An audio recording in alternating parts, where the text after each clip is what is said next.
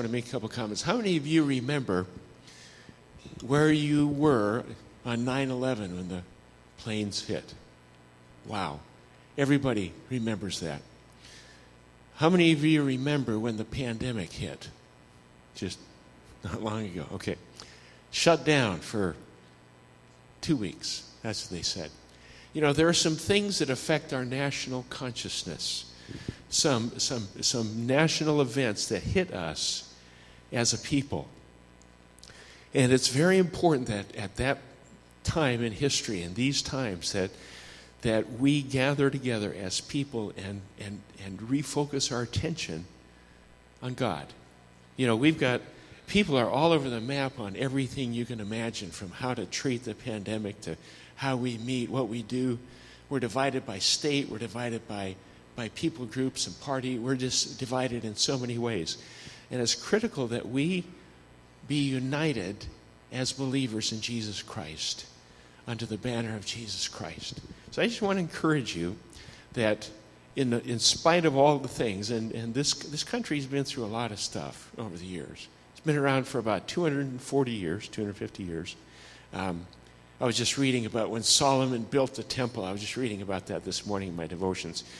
Israel had been around about 430 years. So, you know, we're 240. We're not very old as a nation.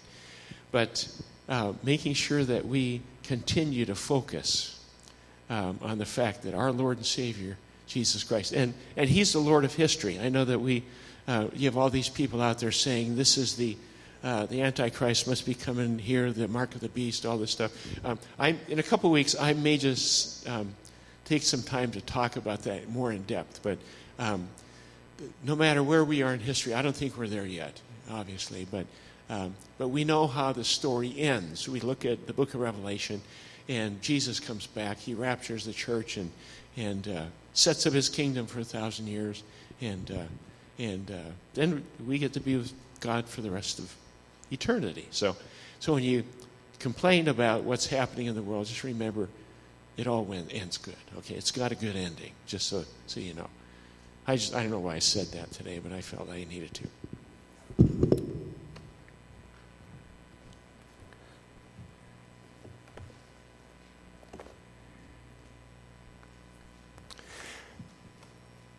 How many of you like to be known of as different? You don't have to raise your hand.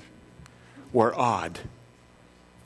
Okay, actually had a couple honest people back there. You like to be known as being out of the mainstream. I would venture to guess that although most of us want to be unique, most of us probably want to fit in. We don't want to be too different. The pressure in most of our world is for conformity or sameness. We wear the same style of clothes. We wear Packer sweatshirts on game days, unless you're a Lions fan or a Viking fan, or Seahawks, go Seahawks. Here we go. We have similar types of hairstyles or colors of hair.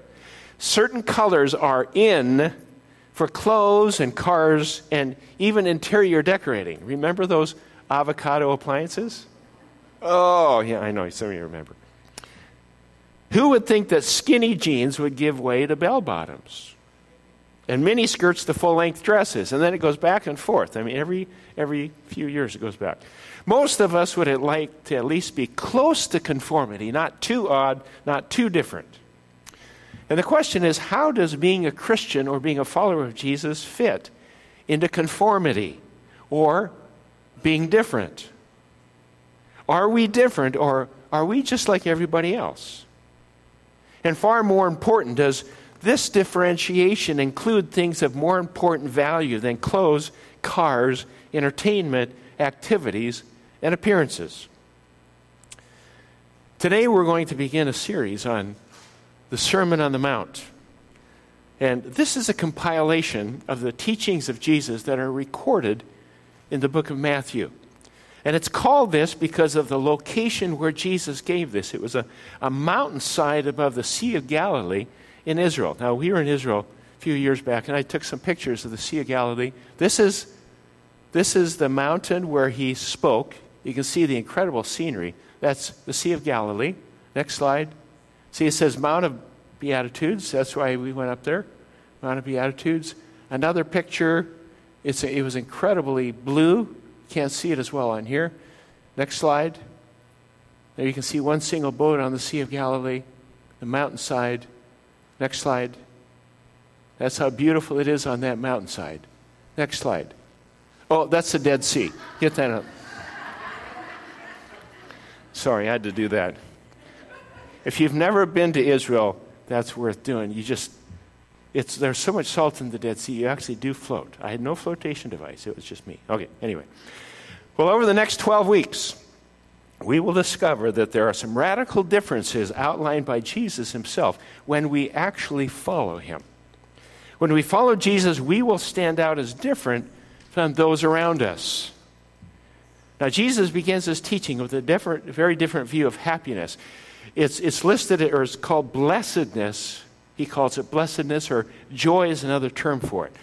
Blessed are, it's called the Beatitudes, and there are 8 Beatitudes as we start this teaching, 8 of them. And we're going to begin today by looking at different. And if you turn with me to Matthew 5, it's page 785 in the Bible in the rack in front of you. Matthew 5, we're going to just read the first 12 verses as we start this series today. Now, when he saw the crowds, he went up on a mountainside and sat down. His disciples came to him, and he began to teach them, saying, "Blessed are the poor in spirit, for theirs is the kingdom of heaven. Blessed are those who mourn, for they will be comforted. Blessed are the meek, for they will inherit the earth. Blessed are those who hunger and thirst for righteousness, for they will be filled. Blessed are the merciful, for they will be shown mercy. Blessed are the pure in heart, for they will see God. Blessed are the peacemakers, for they will be called the sons of God. Blessed are those who are persecuted because of their righteousness, for theirs is the kingdom of heaven. Blessed are you when people insult you, persecute you, and falsely say all kinds of evil against you because of me. Rejoice and be glad, because great is your reward in heaven. For in this same way they persecuted the prophets who were before you."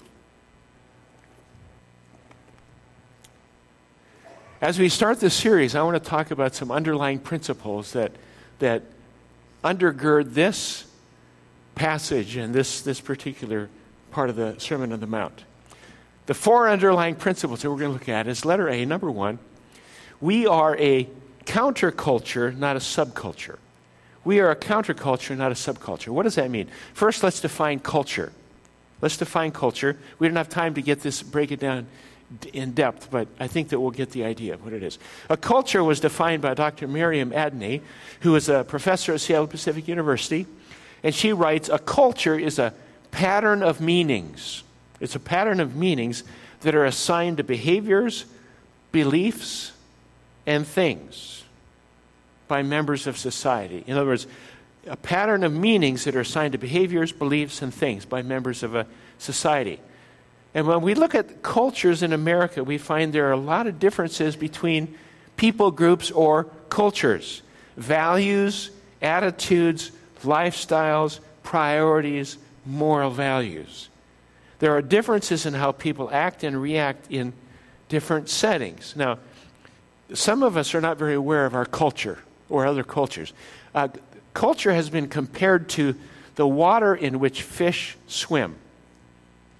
They're surrounded by it, they move in it, they live in it, they inhabit it, they eat in it, they do everything in the water. But they're not really aware of the water. They just move in it, okay?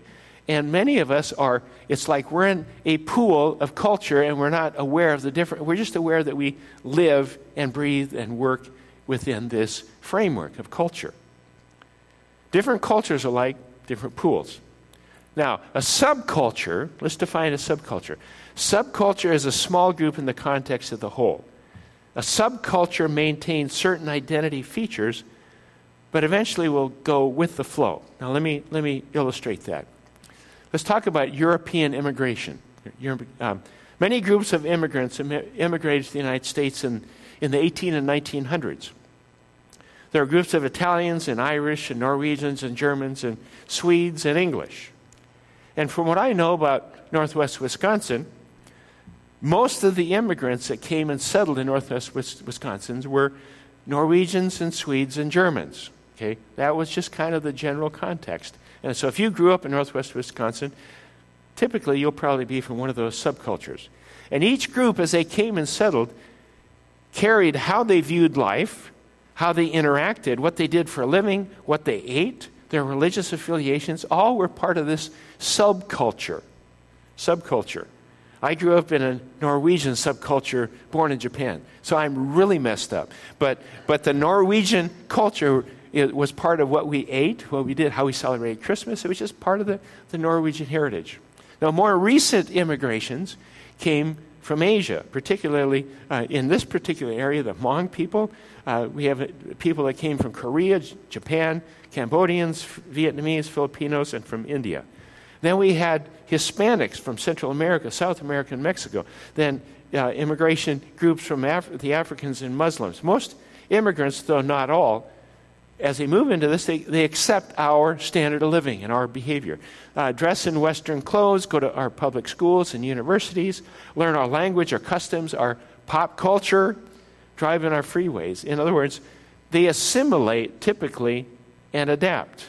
Now, one of the fortunate things about cultures is they brought with them their own ethnic foods. And, of course, that has enriched all of our lives. And I'm not talking about fake Italian or fake this. We're talking about authentic types of ethnic foods. Some, as you know, and you see them here and there, some of the cultures maintained a strict separation. They wear their traditional garb, but they continue to celebrate their customs exclusively. And there are groups not too far from here, Amish communities, that still practice their culture the way they practiced it centuries ago. You have some Muslim groups that still practice exactly how they had it back in the old country.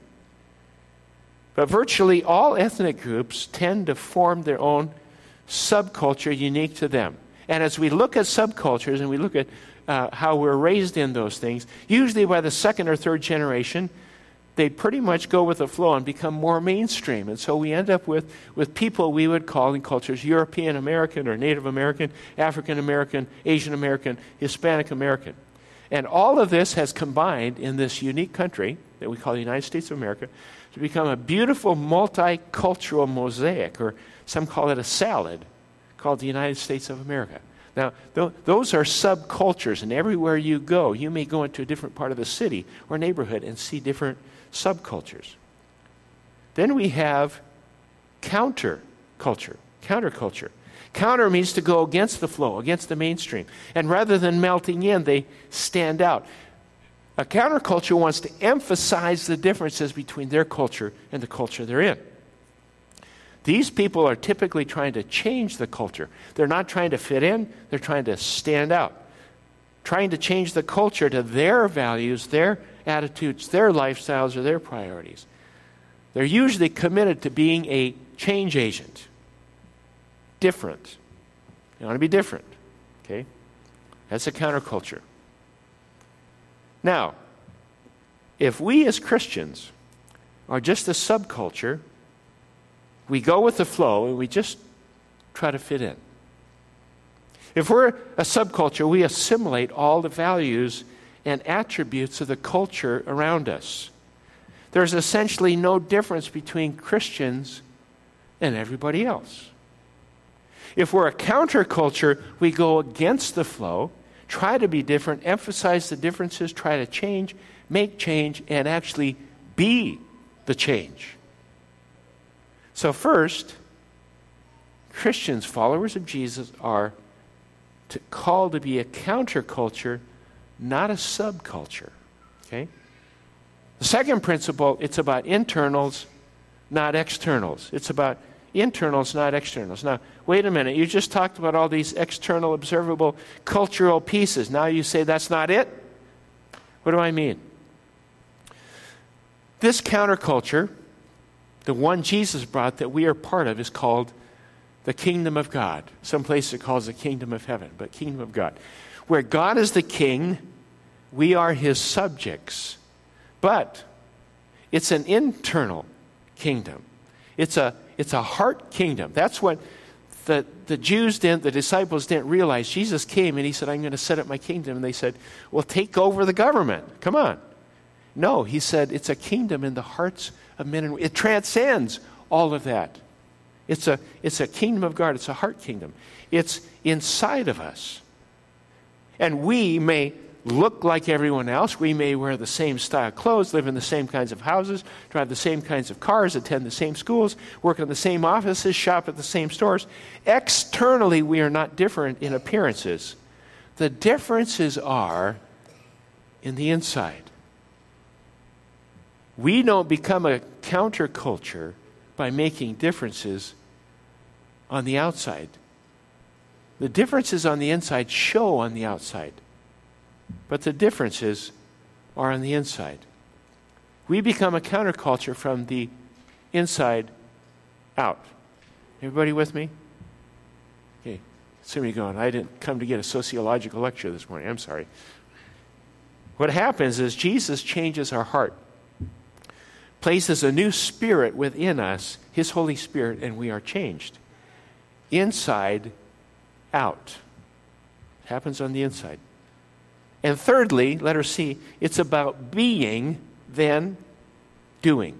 It's about being, then doing.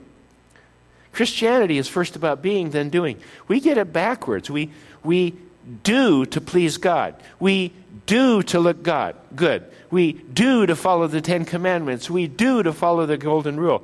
Well, God first wants us to be, then the doing will follow.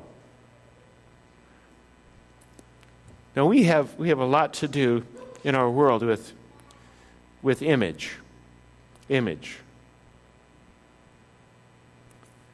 All advertisements, TV, internet, billboards, etc., attempt to put an image in your mind. If the company is going to get you to buy their product, wear their athletic shoes, drink their beverage, drive their cars, use their phone or their computer, they appeal to the external. They appeal to the image. So image is always out there. And that's what we look for. Now, in the Old Testament, there's a very significant passage of Scripture where Saul was the king of Israel. He's the first king of Israel, and God needed to replace him. So he talked to the prophet Samuel and said, I want you to find a king and go to the house of Jesse. There's a guy who has a bunch of sons, and one of those sons is going to be the king. And so Jesse had all of his sons walk in front of Samuel for examination. He looked at all of them, and every one of the sons had the image. They all looked great on the outside. But God said, I've not chosen any one of those. None of them are qualified. And God made this statement, it's very profound. Man looks on the outward appearances. God looks at the heart. Man looks at the outward appearance. God looks at the heart. Man looks at the image, the outward appearance. God looks at the heart. And God chose David because he was a man after God's heart. Being precedes doing. Today, image is everything. For Jesus, no, not so much. It's about being, and then it's doing. Then we get to the fourth principle. It's impossible, not possible. It's impossible, not possible. Say, what? Life just got harder? We just got through COVID, and you're giving us some impossible thing. What are we going to do? Life is it harder? Well, what Jesus outlines in this treatise are the ethics of the kingdom of God. And they are impossible to keep in human strength. It's impossible to live out these kingdom principles in human strength, in our own strength. That's why we need God. We need God. So Jesus will lay out some impossibles. Then he will offer the power to make them possible. So the principles of the Sermon on the Mount. Number one, we're a counterculture, not a subculture. It's about internals, not externals. It's about being, then doing. It's impossible, not possible. Well, let's move on to the word blessed. Blessed. Blessed or blessed equals true joy. True joy. We have a lot of ideas of what will make us happy. Happy is different than joy. Max Lucado tells a story of Robert Reed in his book Applause of Heaven. Robert said, I have everything I need for joy. His hands are twisted and his feet are useless. He can't bathe himself. He can't feed himself. He can't brush his teeth, comb his hair. His shirts are held together by strips of Velcro. His speech drags out like a worn-out audio cassette. If you don't know what that is, look it up on the internet when you get home. Robert has cerebral palsy. And the disease keeps him from driving a car, riding a bike, going for a walk. But it didn't keep him from graduating from high school or graduating from Abilene Christian University with a degree in Latin. It didn't keep him from teaching at a junior college in St. Louis. And it didn't prevent him from becoming a missionary in Portugal. He moved to Lisbon alone in 1972. He rented a hotel room, began studying Portuguese, found a restaurant owner who would feed him after the rush hour, and a tutor who would instruct him in the language. Then he stationed himself every single day in a park where he distributed brochures about Jesus Christ. Over a six-year period, he saw over 70 persons come to faith in Jesus Christ, one of whom became his wife, named Rosa. Wow. Wow. Max writes, I heard Robert speak recently. I watched other men carry him in his wheelchair onto the platform. I watched them lay a Bible on his lap. I watched his stiff fingers force open the pages. And I watched people in the audience wipe tears of admiration from their faces. Robert could have asked for sympathy, but he did just the opposite. He held his bent hand up in the air and boasted, I have everything I need for joy. I have everything I need for joy. His shirts are held together by Velcro, but his life is held together by joy. You know, the concept of joy runs entirely counter to what we count as joy. But as we approach this blessedness, this joy, think of it in terms of only what God can bring supernaturally. This is counter to what we call joy, and so does Jesus' sermon. Now we're going to look at 8 characteristics of those who live surrendered to Jesus. These are not 8 character traits that are divided up equally between Christians, but 8 characteristics that God seeks to develop in each and every one of us to make us different. To make us different. We're going to look at just 2 of them today. First one, Roman numeral 3. Blessed are the poor in spirit. Blessed are the poor in spirit. Now, what does poor in spirit mean? Being poor in spirit has nothing to do with economics. Jesus' kingdom was about being. It was about the internal. And the blessings of the kingdom of God are not primarily economic advantage. And no matter what the American dream is and how much God has blessed us materially, that's not what this is about. And we find 2 extremes in opinions about poverty or wealth. If one says if you're going to be truly spiritual, you have to be very poor. Okay, that's the one none of us like. Okay, and then the other one is if one is truly spiritual, he'll be very wealthy. Yeah, everybody goes, yeah, we like that one. But the kingdom of God transcends all this nonsense and all this noise about poverty and wealth. A person may be poor, a person may be wealthy, but is he poor in spirit? To be poor in spirit means to acknowledge our spiritual poverty, our spiritual bankruptcy before God.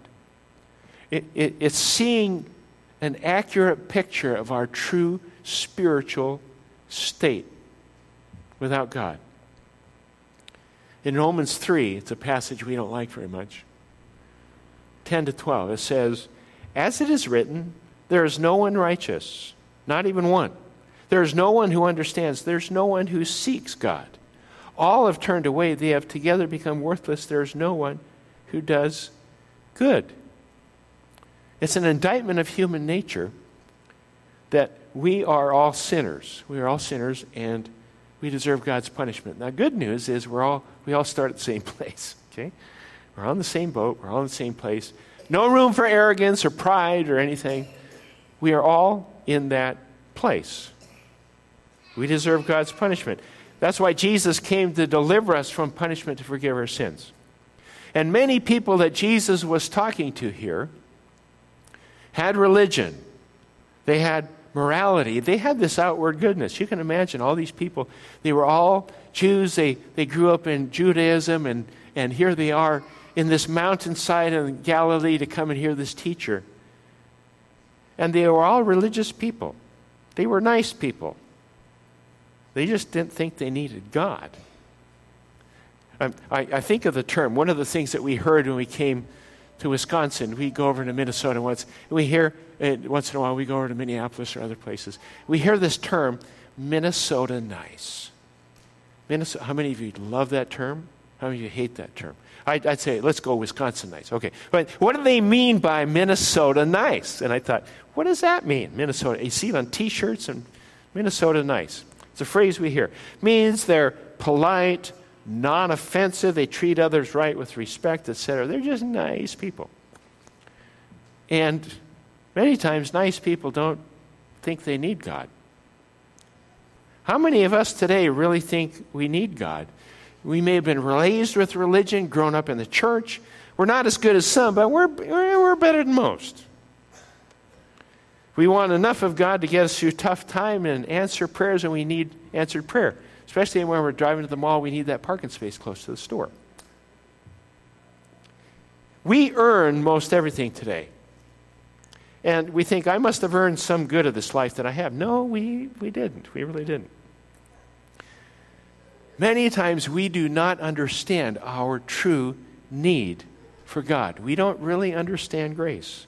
Our culture has slogans like, there's no such thing as a free lunch. You get what you deserve. You want money, work for it. You want love, earn it. You want mercy, show you deserve it. Do unto others before they do unto you. Oh, that's different. That's supposed to be a different one. Brendan Manning in the Ragamuffin Gospel writes, we think our spirituality begins with self. We think it begins with self, not with God. Personal responsibility has replaced personal response.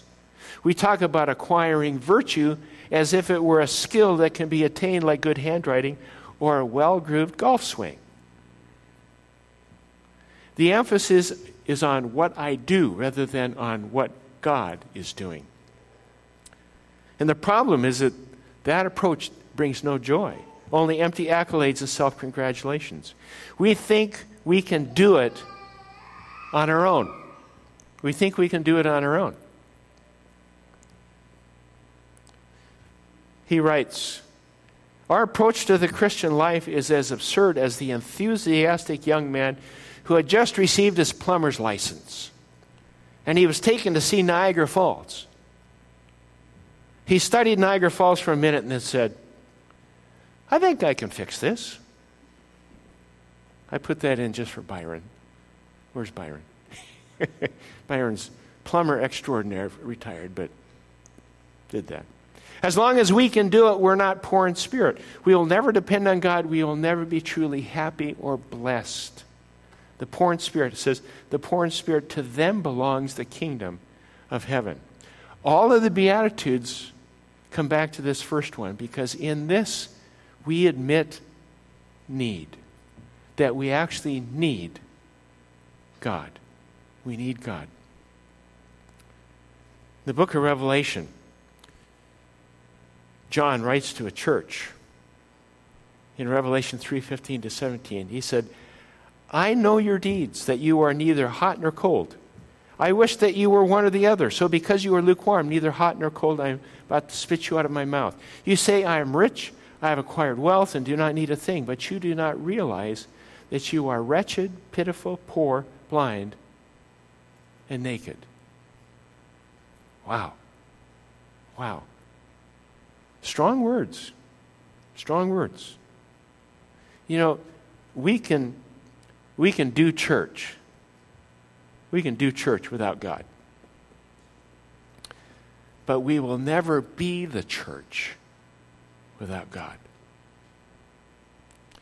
As long as we think we can do something to please God and earn His acceptance. I do not trust totally because I do not need totally. Let me say that again. I do not trust totally because I do not need totally. Blessed are the poor in spirit, The kingdom of God is theirs. Verse 4, the next one, says, "Blessed are those who mourn, for they will be comforted. Blessed are, or happy are those who are sorrowful for their own failures and sins. Those who mourn the loss of their innocence, their righteousness, their self-respect." Now, this is not the sorrow of bereavement or the loss of a loved one, but it's the sorrow of repentance. John Stott writes, "Confession is one thing, contrition is another." This is the sorrow of repentance. Now, Judy and I have two children, and much like your children growing up, I'm sure you experienced the same kinds of things. They had disagreements and they fought on occasion. And when they were confronted to reconcile, we'd say you're sorry, will you forgive me? And you say, I forgive you. Okay, that was we got to reconcile these conflicts. Sometimes the "I'm sorry, I forgive you" was said grudgingly, not in earnest. They were just saying it out of obedience, not from the heart. I'm sorry, but there was no sorrow. There was no true contrition. How many of you ever done that? Observed it? Anybody? Make sure. Okay, make sure we're on the same page. Now, many today confess their sins to God because they know it's the right thing to do. Oh, I sinned. I got to confess to God. But there's no sorrow or no true repentance. Now, I grew up in a denomination, in a church that really emphasized the second coming of Jesus, which is awesome, end times, etc. And one of the things that we felt we had to do was make sure that at all times we had all our sin confessed, because if Jesus came back and I hadn't confessed that, I wouldn't make it to heaven. How many of you had that same experience? Okay, so if something happened, there was one time I came home and nobody was home. I thought the rapture had happened. I was devastated. It hadn't, but I thought, oh no, did I have sin? I was 7. So, but that was one of those things that you have. But growing up afraid, I'd be the last person to try to judge whether a person is truly sorry or not. We can only see the outside, but God sees the heart. God knows if we confess but don't repent. And he says, blessed or happy are those that mourn, are truly sorry, for they will be comforted. They will be comforted. 1 John 1:9, we've talked about, if we confess our sins, he is faithful and just and will forgive us our sins and to purify us from all unrighteousness. We talked about spiritual breathing. The fact that when we confess our sins, it's like breathing out the old carbon dioxide, and then appropriating the forgiveness is like breathing in clean oxygen. And many of us have to do this spiritual breathing, confession, and appropriation many times a day. And the question is, do we appropriate that forgiveness? Are we truly sorry? There's nothing that gives greater joy and release and comfort than to know we've been forgiven. We've been forgiven. Christianity begins with a sense of sin. Very unpopular concept today. Sin. It begins with sense of sin. My sin. We have to own it. No person can repent unless they are sorry for their sins. So often, we have to have our eyes open to what sin is and what it does.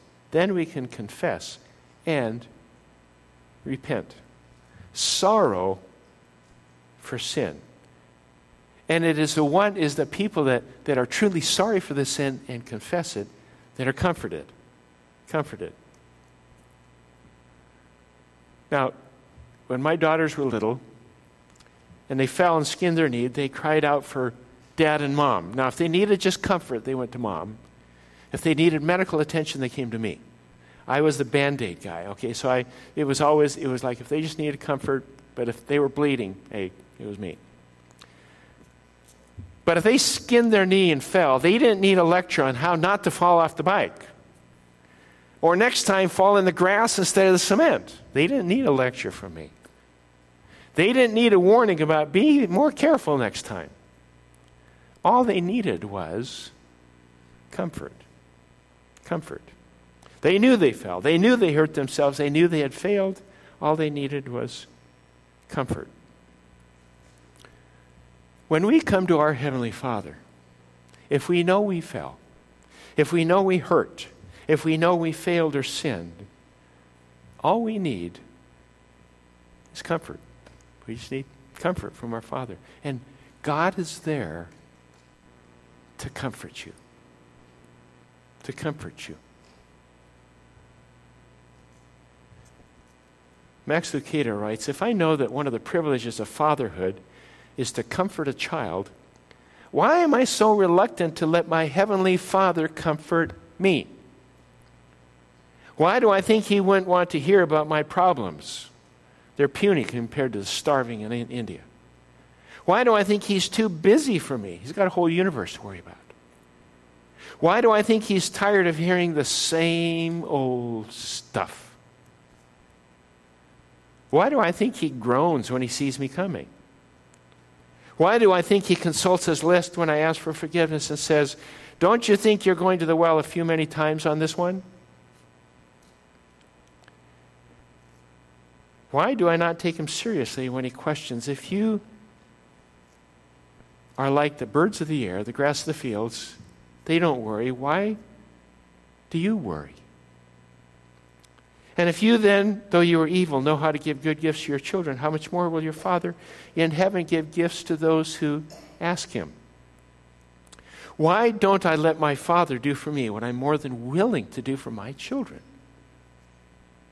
He says being a parent is better than a course on theology.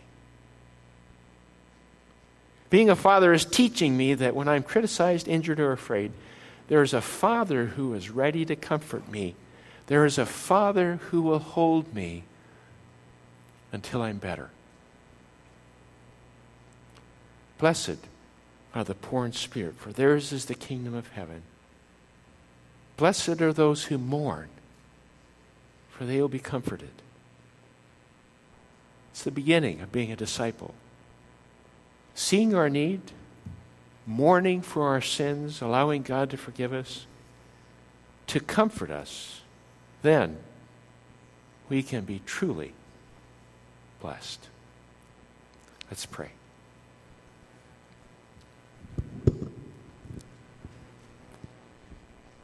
Father, we thank you that Jesus revealed to us who we are and who his Father is. And I pray that as we continue to look at what you are teaching us, that we would realize how blessed we are. And I pray, Lord, this morning, if there are those here this morning that need to confess sins or those that need to be comforted, I just pray that you would be with them and that, God, we would believe that you can and will.